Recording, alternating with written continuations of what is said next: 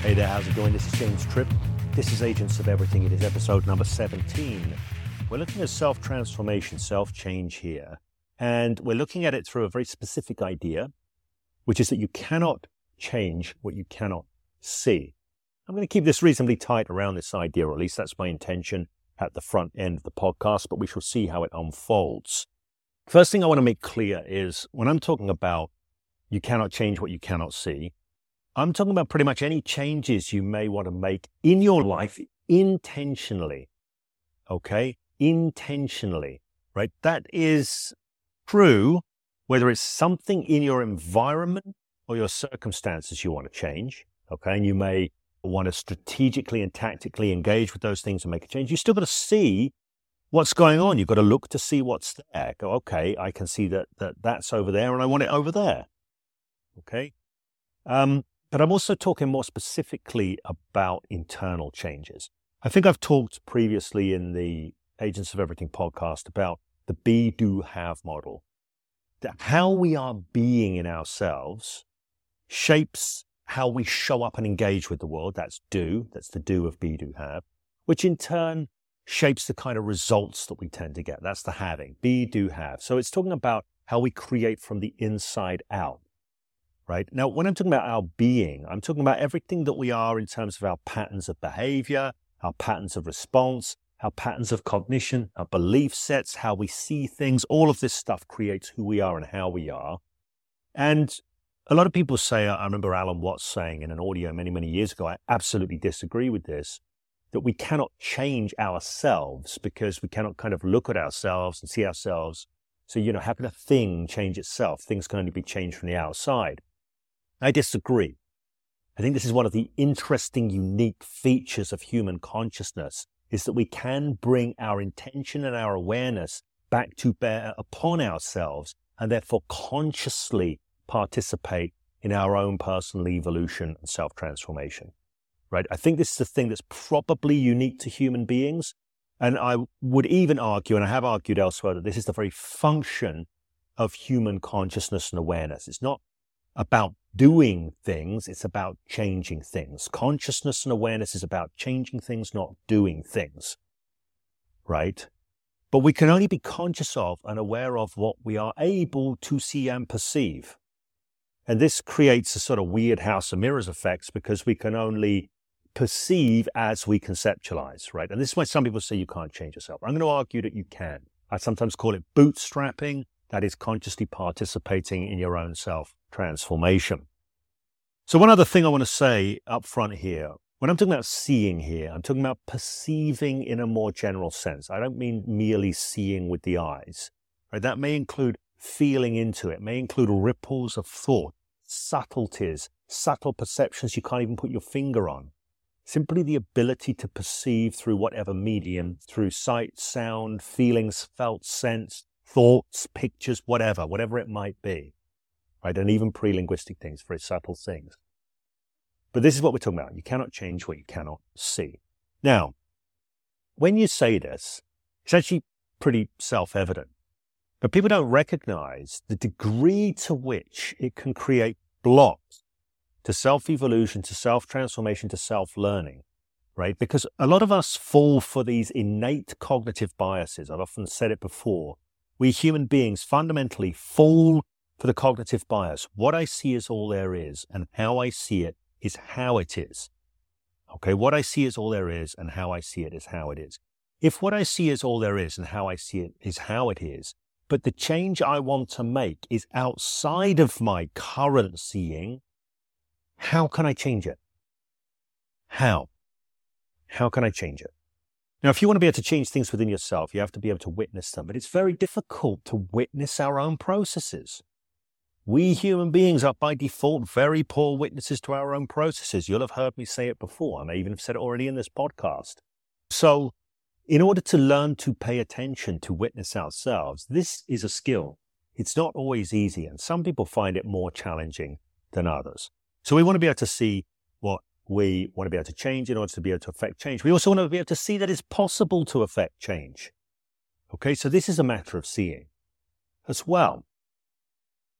Now, I'm a professional coach. I'm a professional change work practitioner. So people pay me to help them make changes. And one of the ways that I'm able to contribute for a lot of people is being able to see things that they can't see things in their organization of reality. They're used to seeing the world through their organization of reality. So they're not used to bringing their attention to their organization of reality, right? You want to know what somebody believes. You can't ask them because they don't know, right?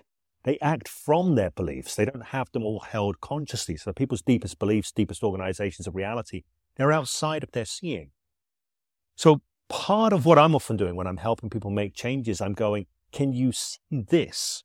I'm pointing them towards seeing things. 'Cause it's only when they can see those things or perceive those things they're able to make changes. Now, it might seem like, well, if I'm a professional change work guy, professional coach, people come along, I go, look, can you see this?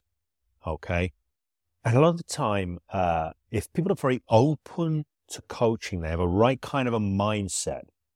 They have a mindset where they're willing to step into the unknown, right? They're willing to accept that they may not be able to see things. There may be things they cannot see.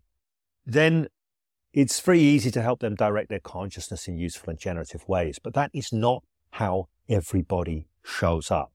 For coaching, for change work, for therapy, whatever. Not everybody shows up that way. There's a term which is ancient in the world of therapy, which is called resistance. This means that a client is resistant to change. And I'm an NLP guy, so one of the basic tenets of NLP is there's no such thing as a resistant client, only an inflexible change agent. And that's a kind of a reframe to stop people dismissing the client as simply resistant. There's nothing we can do with them. They're resistant, right? But it's not a truth.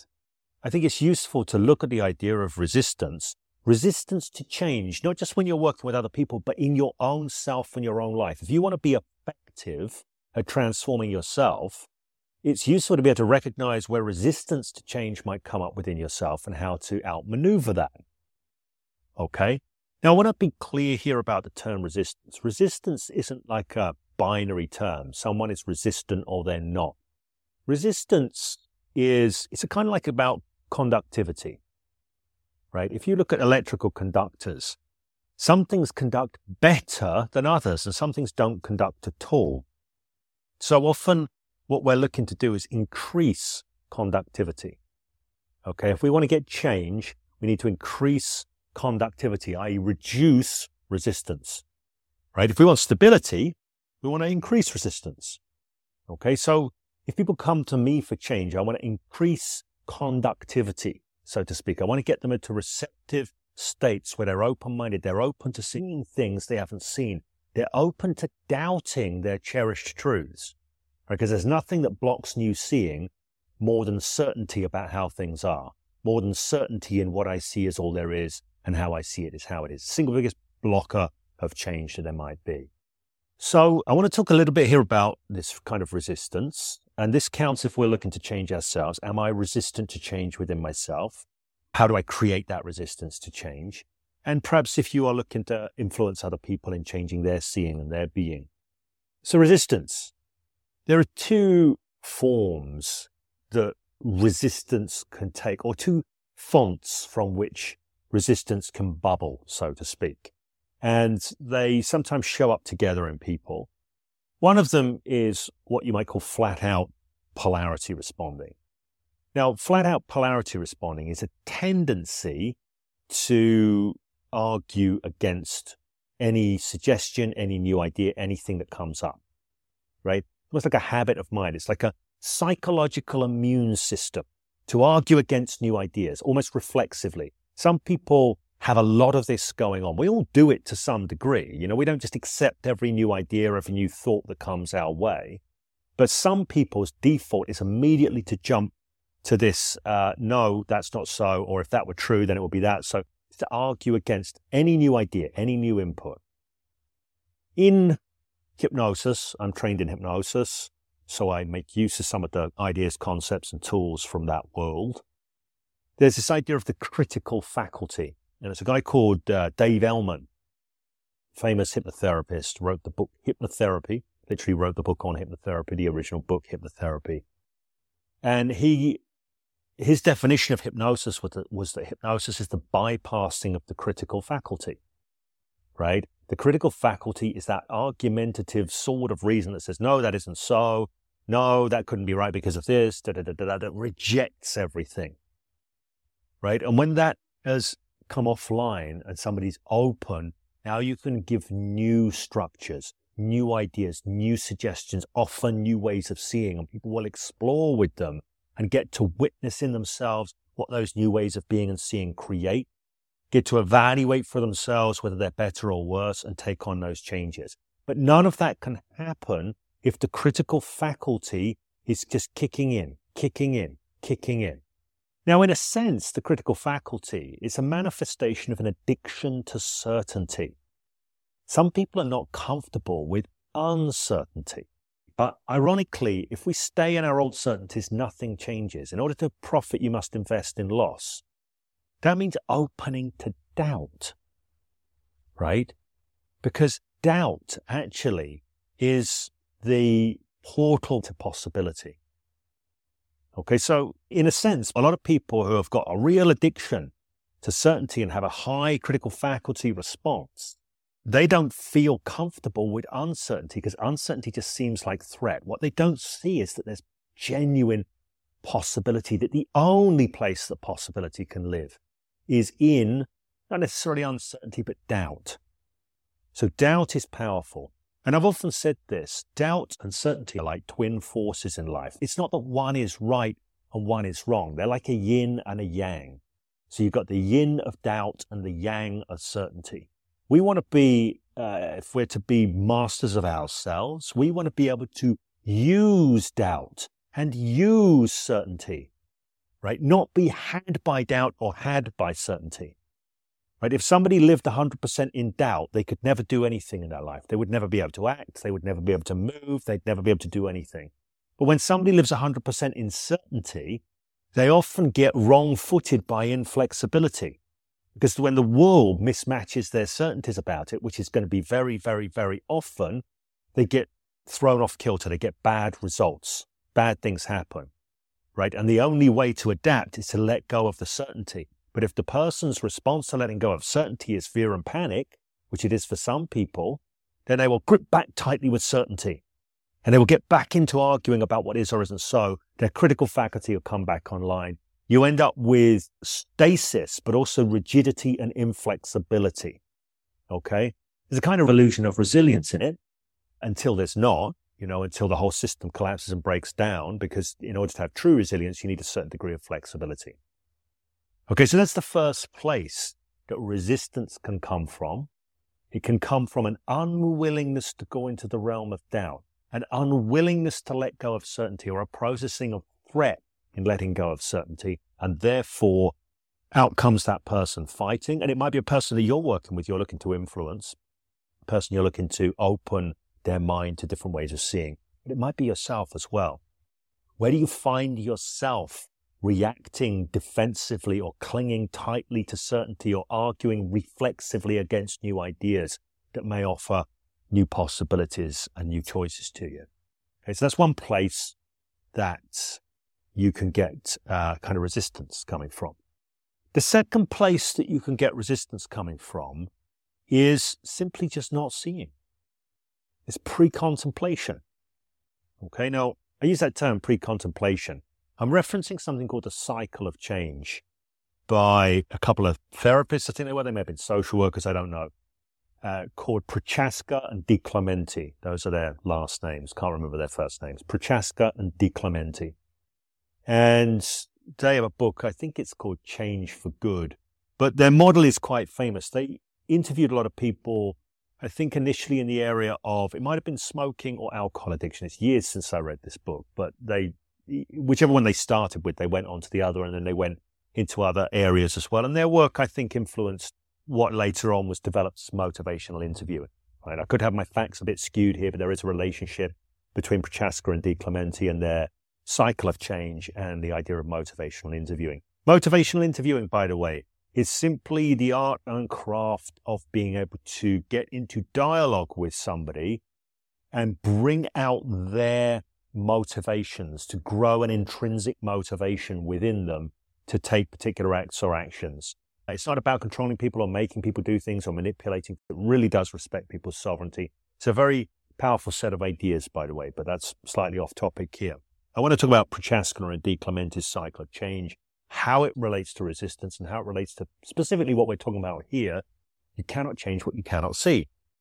So Prochaska and De Clementi, they pointed out, they asked people questions. They found that people who transcended alcoholism or smoking or these kinds of habits went through a cycle of change. And the first point of that cycle is pre-contemplation, what they called pre-contemplation. Okay, I'll give you the cycle quickly, then I'll go over the positions on the cycle in a little bit more detail. It's pre-contemplation first. That moves to contemplation, which moves to preparation, which moves to action, which moves to maintenance, which moves to transcendence. Okay, so this cycle of change, they would say that people need to go through all these steps in order to make a change. And they're talking about big lifestyle changes here, right? Mainly they're not talking about more subtle, what I would call mind shifts. You don't need to go through all these steps to get a mind shift, but you will go through many mind shifts as you go through these steps, okay? Now, pre-contemplation, this is the stage where somebody has a problem, but they don't think they have a problem, okay? They have a problem, but they don't think they have a problem.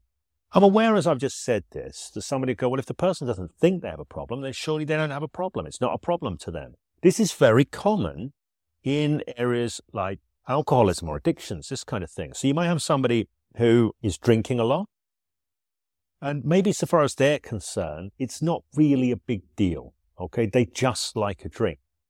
But actually, it's leading to them being flaky, being perhaps argumentative with people or losing their temper or whatever. Their drunkenness is creating problems in their relationships, perhaps their professional work life, whatever. It's messing things up. It's causing difficulties for them, but they're kind of not really seeing it, okay? They're not really seeing it. So they'd be in pre-contemplation. I don't have a problem. I just like a drink. I just like to unwind with a drink. But maybe the person's spouse sees there's a problem, and maybe it actually is causing a problem in terms of their relationship and their relating. Okay, so they're not seeing the problem. And what Prochaska and De Clementi point out is they cannot make a change when they're not seeing this problem. Right? How can they possibly bring any intention or volition to making a change to something they don't even see as a problem, unaware of it, right?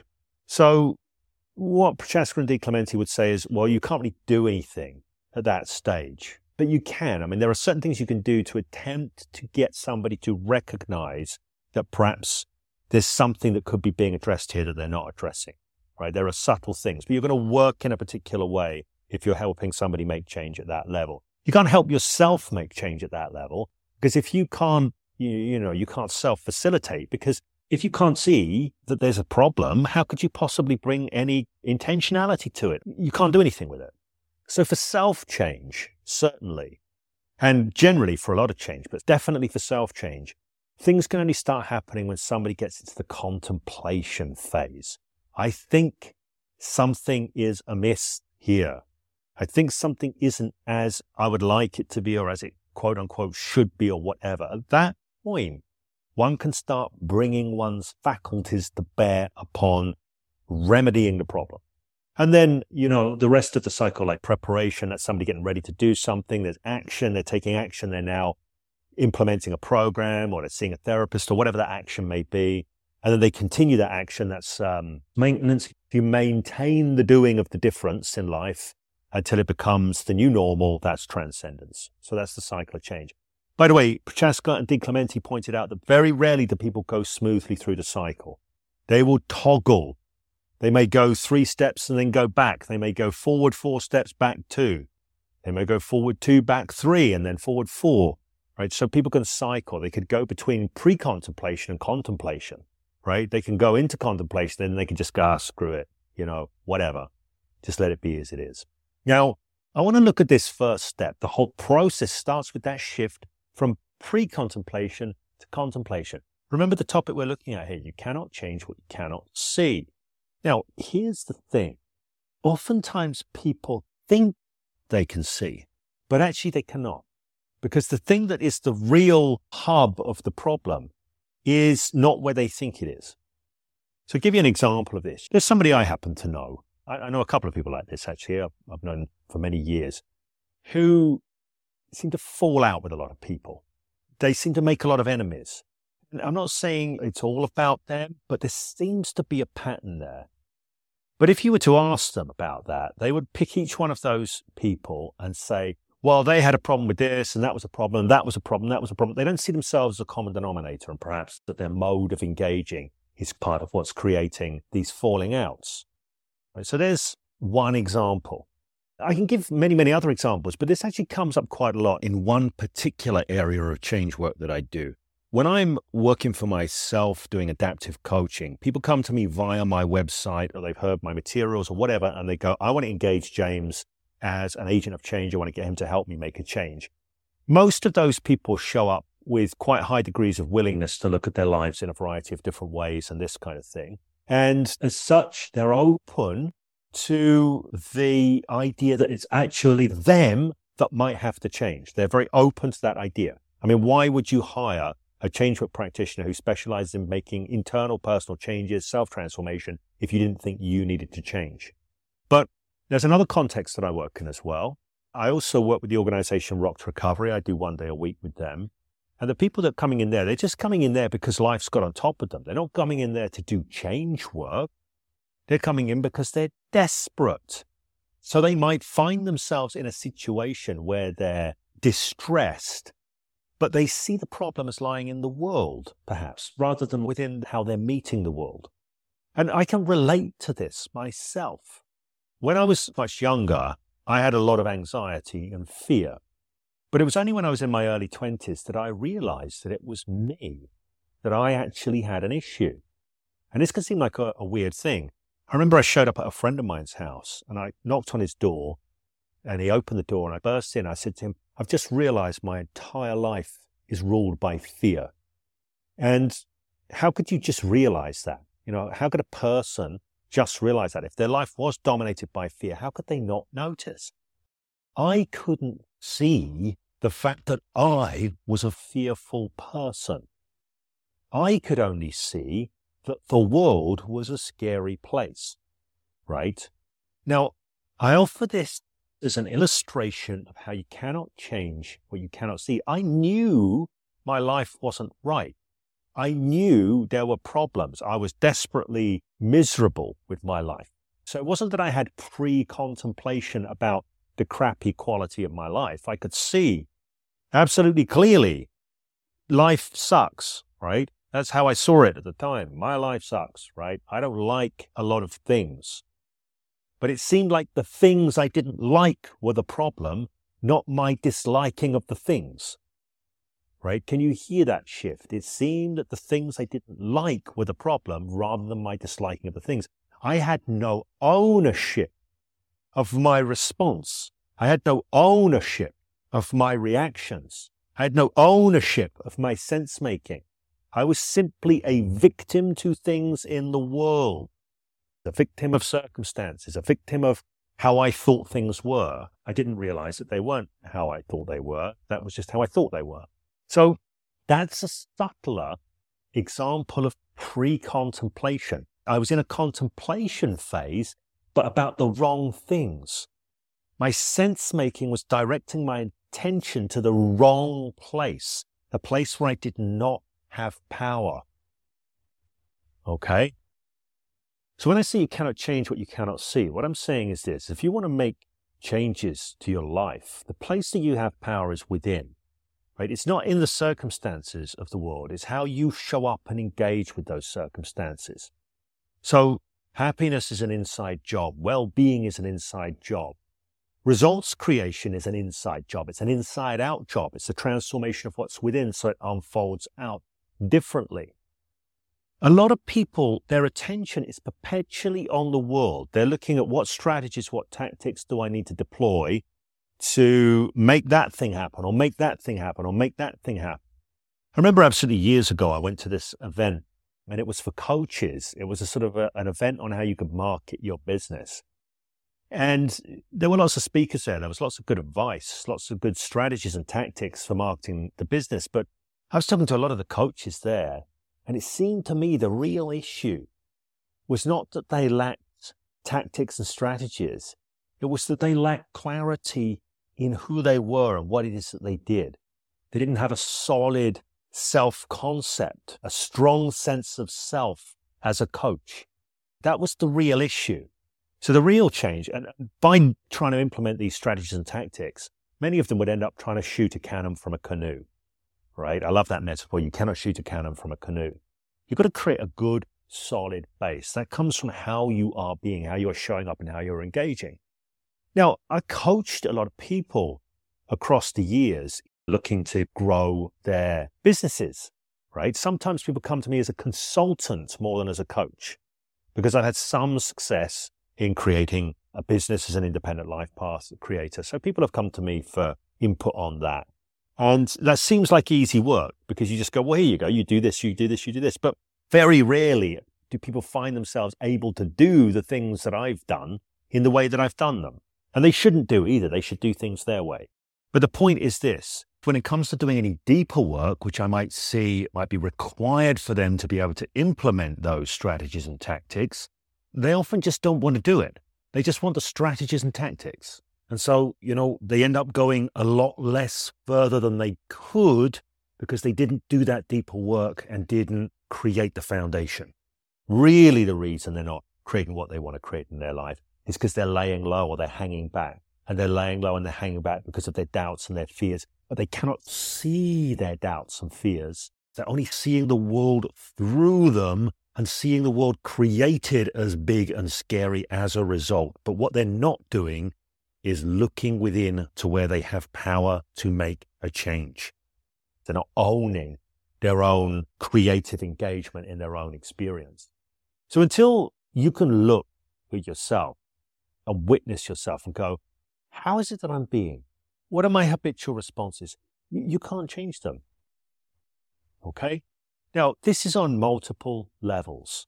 And a lot of people, by the way, they have a resistance to looking at themselves with a clear set of eyes. My father was an engineer. He used to say, in order to solve a problem, you need to first look to see what's there. A lot of people are afraid to look at themselves because they put too much meaning on what they see. So if they see a limitation or a shortcoming or something that's not being done well, they make it mean something about who they are, something painful, which just compounds the problem and it clouds their vision. They cannot look clearly. So the first thing, if you want to start to be able to look at yourself and witness yourself, become a better witness to your own processes, recognize that however you do anything, whatever your tendencies, whatever you see, it doesn't say anything about who you are. It's only telling you something about what you've been doing up until now, right? People are not their behavior, as they say in NLP. You are not any particular habit of mind or habit of thought. That is not who you are, okay? Who you are is infinitely more than that. It may contribute something to how you're engaging, but it's not literally who you are, not that one thing. So you're safe to look at anything and go, well, isn't that a curious thing? What is it that's happening here? So if you want to be able to transform yourself, the first thing you want to be able to do is be a good, clear witness, be able to witness yourself, witness your processes of mind, witness your habits of being, and do so from a place of equanimity without judgment. Because it's only when you can start to look at these things that you stand a chance of changing them, right? Go, okay, so how am I creating that? How am I creating my angry response, for example? Right? Do I have an angry response? A lot of people don't take ownership of their own responses. So they'll go, I'm not angry. It's just that you did X, Y, and Z. And clearly they are angry, right? I had this shift years ago. I remember exactly where I was at the time. I was sat in my front office back where I used to live. And I was sat there, I was doing some work. And my wife came in and she had some exchanges with me, just talking about various things, what we needed to do throughout the day. And I was a bit snippy probably with her. Now, most people have probably had this experience of being a bit irritable or a bit snippy or whatever, or maybe it's just me, I don't know. But then thinking they're justified in that because of X or looking for some justification for it. And she said to me, "Are you in a mood?" And I went, "No, I'm just da-da-da-da-da." And then I thought, even if that were the reason why I was in a mood, I'm still in a mood. So it would be more honest to go, yes, I am in a mood, right? And I'm always interested. I say to people all the time, when I'm coaching, I say, who owns your moods? Who owns them? Almost everybody says, I do. And I say, okay, so what are you choosing in relation to your mood? Or who owns your attitude? People say, I do. A lot of the time they forget that. And they act as if outside forces are creating their attitude or outside forces are creating their mood. And of course, what's going on outside influences us. Nothing doesn't influence us. We're always influenced, right? It's not about not being influenced. It's about taking ownership for where you have choice. But you can't look at your own inner responses, your own inner landscape. You can't recreate new habits of being and engagement if you're not willing to look and go, oh, look, that's how I've tended to be up until now. Or when you pause inside of a moment and go, well, what is it that's really happening here? So instead of, people shouldn't speak to me like that. It's like, okay, so what am I feeling? What am I experiencing? How am I creating that? Oh, I'm creating that through a belief, a demand, an attachment that people shouldn't treat me like this. That's a personal demand, right? Now I can see that. Can I create a different choice around it?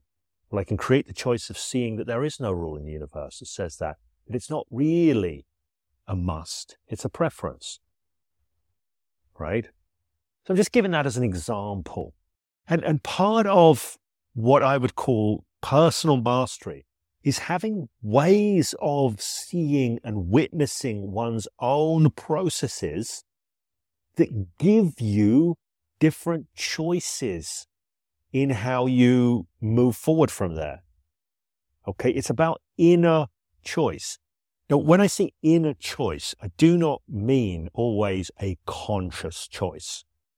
So sometimes when I talk about personal mastery in terms of an increase in personal choice, people equate choice with lots of conscious choice and therefore dilemma and therefore clunky processes, right? If I have to do a lot of decision making about what choice I'm going to make, well, how is that a good way of living? It's not like that at all. I want to give you an analogy right here. I've probably used this before.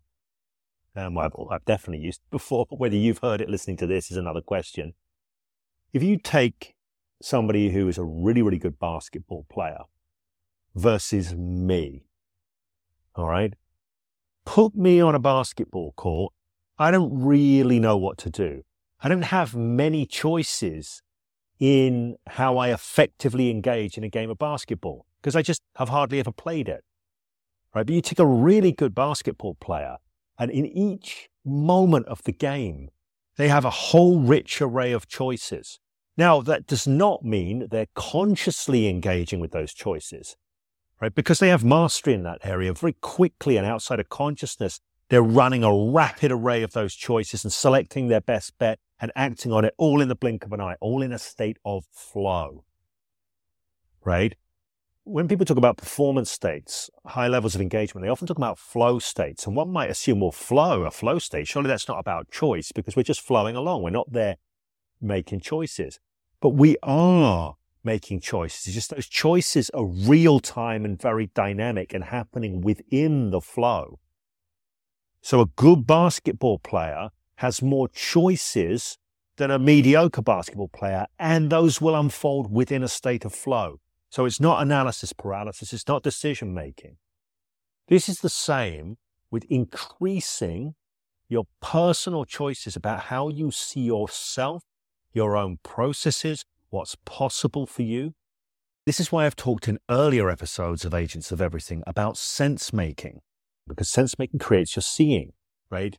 The sense that you make creates the choices available to you.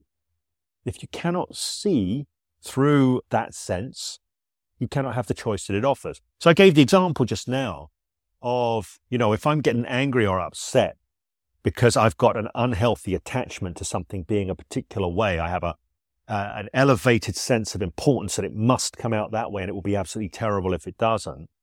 If I'm caught in that, but I cannot see that mechanism, and I cannot see how that internal mechanism is creating a disempowered response, I have no choice around it. But if I can see that mechanism, right, I can go, that's what's going on. And then I can create a different choice, right? I can live into people shouldn't treat me like this, or I can live into, you know what, there's no rule in the universe that says people should treat me any particular way I might demand, right? And how they treat me doesn't change who I am. So this different way of making sense, it's not trying to convince myself of a truth. It's a different way of seeing. I'm able to shift my seeing. This was my point earlier when I said mind shifts don't have to go through the cycle of change. They can happen in a moment. They can happen in an instant. Only when somebody is open to them. They cannot happen when somebody is resistant to them, when they fall for the illusion of what I see is all there is and how I see it is how it is. Right? If they have complete certainty that their current way of seeing is the only way of seeing. So this is what I'm saying here. You cannot change what you cannot see. It pays to become a better witness to what's going on. And what I would suggest is when you are looking at what's going on within yourself, within your life, whatever, don't be trying to chase the truth about what's going on. Chase instead different ways of seeing what's going on, right? Not the truth, not the singular truth. I must get the truth. It's like, well, maybe it's like this, or maybe it's like that. What if it's like this? If it's like this, what choices does this create for me? If it's like that, what choices does that create for me? So you're always looking at how different ways of looking at something and making sense of it creates a different set of choices. I was thinking about this morning when I was playing guitar, right? I've got this thing, if I'm playing something on guitar, if I want to get the most from it, if I want to learn the most from what I'm playing, I want to attempt to understand what I'm playing. I don't just want to learn a tune by rote off a YouTube video. I want to go, well, what's going on within this tune? What are the relationships? Right? What patterns can I see on the fretboard within the relationship of sounds, this kind of thing? And what are the different ways I can look at this? What are the different frameworks I can look at it through? If I can find 3 different ways of looking at it, 3 different ways of making sense, then my inner mind, my deeper mind does generative magic with it. Did I do a podcast called 3 is the Magic Number, or did I do that somewhere else? I think I did that in one of my private groups. Okay, so let's just recap what we're talking about here. Agents of Everything. It's about personal mastery. It's about how you show up and engage with the world and having choice in how you create generatively with it. You know, what comes your way, create with what comes up. There's a bias towards increasing personal power, increasing adaptiveness. That's what serves in being able to create with what comes up rather than just being swept away or washed away by what comes up in your life. How you show up, your flexibility, your adaptiveness, your ability to respond in a variety of different ways rather than get stuck in one, okay? To be like that basketball player who's in flow, who's got a deep, profound understanding of the game and sees many possibilities in the moment and can act in flow. To build this capability within yourself, in terms of personal mastery, self-transformation, involves becoming a better witness to your own processes because you cannot change what you cannot see. You cannot bring intentionality to changing that. And in becoming a better witness to your own process, it starts with being curious. It starts with being curious about what's going on, right? How am I creating this? One of my favorite questions that I ask myself a lot of the time is, what is it that's happening here? Now, when I ask that question of myself, I'm curious about multiple dimensions. If I was getting into an argument with somebody and it was escalating, I might ask myself, what is it that's happening here? I'd be asking about the patterns of exchange between me and the other person, but I'd also be asking about my internal experience and response, right? Oh, I seem to be getting upset and agitated. Okay, how might that be feeding in? Not particularly well. What might be creating this upset and agitation? Right? What is it that I'm not okay with? What is it that I'm not willing to accept and work with in a flexible way here? I might want to x-ray what's going on at a deeper level. Okay? In a sense, personal mastery happens at 2 levels. The first level is your ability to witness your own experience. Okay? Witness your own experience and make choices in relation to that experience. So let me say that again. Witness your own experience and make choices in relation to that experience. That's very different from witnessing our own experience and then tumbling down a cascade of inferences that lead to a bad place. There's no choice involved in that, but that's a very human thing to do, right? So I'll give you an example of witnessing my own experience and making a choice in relation to that.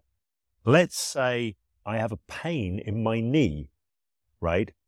I could have low levels of consciousness around the details of that and just go, my knee hurts. Oh, it's killing me. It's so painful. I could live into a story of the pain and how the pain is debilitating me, right? Then I would have gone on a default cascade of storytelling and inference, which would have further fed back into the experience in probably a way that would amplify it, right? Or I could go, okay, so what's happening with my knee? There's a sensation there. And how would I like to be able to be with this, given that it's here with me right now, right? And I might choose to be with it in a relaxed way, in a way that just allows it. It says, okay, the pain can stick around until it's taught me what it needs to teach me, right? Or until it's finished doing the job that it's here to do. I could be at peace with the pain. And then when I'm at peace with it, it stops being pain, because even the label pain is a part of the story that is creating the experience. And so I can choose to experience it differently, merely as discomfort. I can start to change the narrative, change the framing, change the experience. I can create a change in how I am relating, right? There might be somebody out there listening to this who has got chronic pain issues, and they go, oh, it's easy for you to say, James, okay, like I'm not a guy that's not had pain in my life, right? I've had disc problems and all sorts of things. I understand that pain can be debilitating, but that doesn't take away our choices in how we meet it. We always have choice in how we meet it. That is not to say that we can control it, but we can significantly transform the experience. We can attenuate it through changing our relating to it. If you're listening to this, you're thinking, well, I have chronic pain and I can't do that. That doesn't reflect a deficiency upon your part. Absolutely not. Nobody knows how to do these things by default. They are things that are learned. They are mental skills, but they are skills nonetheless that can be learned. And I'm just using pain as an example here. We can always have choice in how we meet our experiences, whatever they are. I've said this before. Anything I can't immediately change, I treat as circumstances. Okay, if I have a pain that I can't click my fingers and make it go away, I treat it as circumstances. But within all circumstances, there is always choice. There are never any circumstances in which we have no choice, right? If you're into tarot, that kind of thing, I like the Tarot de Marseille. To me, that's the message of the hanged man. He's hung upside down by his foot. The rope is binding tight into the ankle. His hands are bound behind his back. That's circumstances. But freedom lies within the choice within those circumstances. And there's always choice. I love the book Papillon. And I love the bits where he gets incarcerated and he's in solitary confinement. And he creatively finds freedom within those highly oppressive circumstances. So that's one place that we can seriously up our personal mastery is in our ability to witness our experiences and make choices in relation to that experience. I don't just mean witness external circumstances like Papillon and make choices in relation to them. I'm talking about what comes up within us. Okay? Am I doubting myself? Am I hanging back in life? If I can witness myself doubting, I can make choices in relation to that. If I cannot witness myself doubting, I will just be unconsciously had by it. It will create a trance of self-doubt that will drag me down. But my ability to witness it, to hold it as object rather than be subject to it, puts me in a position where I can make choices in relation to it. Now, the choices in relation to it aren't always self-evident. Sometimes those choices in relation to it, they're learned. That is part of what I do when I'm coaching people, when I'm doing adaptiveness coaching. I am coaching them in choices they can make in relation to their own experience. Now, some people will be open to those choices. They will explore with those choices. They will see what they discover when they use those choices like tools. Other people might go, oh, no, that wouldn't work for me. And they never even try it out. Okay? So I would advocate to anybody, if you're looking to explore with new choices in your life, always explore with those choices first before dismissing them rather than thinking you know what will or won't work ahead of time. That's just a piece of side advice that I'm dropping in here. The other thing you can do. So I've said you can witness your own experience and make choices in relation to it. Or, and this is an and/or, you can X-ray your experience, right? You can X-ray your experience and go, what is creating this experience? For me, these are the two powerful paths to self-transformation. So let's say I have an experience of feeling insecure. Let's say I label it as insecure. It's a desire to hang back, to lay low, whatever, to not assert myself in a situation. That's the experience I'm having. So I can become aware of that experience and go, okay, so I've got this experience, and how do I want to meet this? What do I want to do with this, right? What do I want to do next? And I can make choices in relation to it. Or I can X-ray it and go, how am I creating this? What is it that I'm believing underneath of this that is creating this? What is the wanting that is underneath of this? What is the fearing that is underneath of this? What am I believing must be true? And there are certain clues you get. Usually attachments, these sorts of things are creating low states, demands that things must be a certain way, right? And once I can get into that, then I've dropped through the state to a deeper level. And I will drop into a different layer, and that will have an experience in and of itself. And I can then choose how I relate to that, right? I'll give you an example of this. Let's say, I'll give you a sad and sorry example. It probably says something about my past or my deep psyche. But let's say I found myself as a young man, which I did sometimes, where I would be at a party and yet I would feel completely lonely and alone. This was an experience that I used to have, okay? So my experience is one of feeling lonely and alone in the company of others. That's the experience. So I could meet that experience and go, oh, okay, I'm having an experience of feeling lonely and alone. And what is it that I want to do with that, right? If I've got choices, I can go, do I really want to live into that or buy into that? Or do I want to just kind of like make a choice to go out and go crazy anyway? Okay, so I can make a choice in relation to it. But I could also go, what is this feeling about this aloneness, right? What is the core need behind it, right? And maybe it's the need to be loved and accepted. It's like, oh, I have a need to be loved and accepted, and therefore I have a fear in this moment that I might not be being loved and accepted, right? That will be a hypothesis as to some of the structure that's underneath. That will be like X-raying it. Once I've got that, I can go, does that feel right? Oh, yeah. I need to be loved and accepted. How would it be if I were to let go of this? How would my life be different if I were to let go of the need to be loved and accepted and know that I was okay anyway? Right? How would it be? And I can find different levels and different layers of choice. Now, again, I'm just giving that as a simple example, but all of these are skills. They are skills of choice making, perspective shifting, this kind of thing. And they are about a sort of internal mental agility or flexibility. And this stuff can be learned. It's not to be dismissed. If anybody doubts their experience is mind-made or hugely shaped and colored and flavored by mind, then, well, you probably shouldn't be listening to this podcast anyway, because you're doomed to be only ever a victim of circumstances. Okay. And I would advocate that you can be so much more than that you already are so much more than that. All right. I think we've said enough right now. If you appreciate some of what's been shared in this podcast, and I'm aware, by the way, that this isn't necessarily beginner's material that I'm sharing here. This isn't the 5-step process on how to change your life. I'm aware that this is some richer stuff. Some people will find it to be relatively beginner's material, and other people will go, well, hang on a second.